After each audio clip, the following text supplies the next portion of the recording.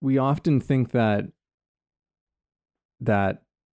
age comes with wisdom, and it does. I would say that's the way things tend to go, but age can in its own way also make us really dumb as well, right? And in the sense of, yeah, like we can use the experiences and the things that we've learned as a way of making us small as well, right? Like it's kind of the flip side to what you're saying. Like, yes, sometimes there were these limitations that were put on us by, our family or our culture, whatever it is. And there's that aspect of it, but then there's the ones that we put on ourselves through our own experiences, because how else do you explain that?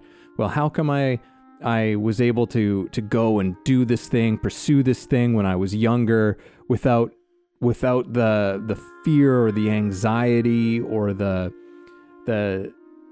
hesitancy that I now have with doing the very same thing, right? Like that's clearly not, that doesn't strike me as being some sort of a childhood type of a thing. That's something that you kind of took on later on in life.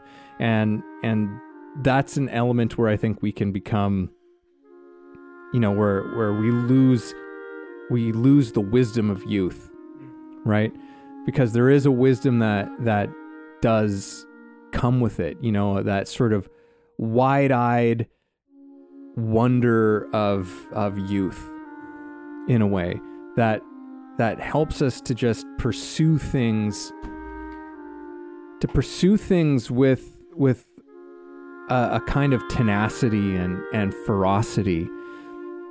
Oftentimes because, we're not as concerned about what are the results of this thing, right? Even though we might be after a certain result, we tend to allow ourselves more room as when we're younger for things to just, hey, this doesn't have to be a big deal.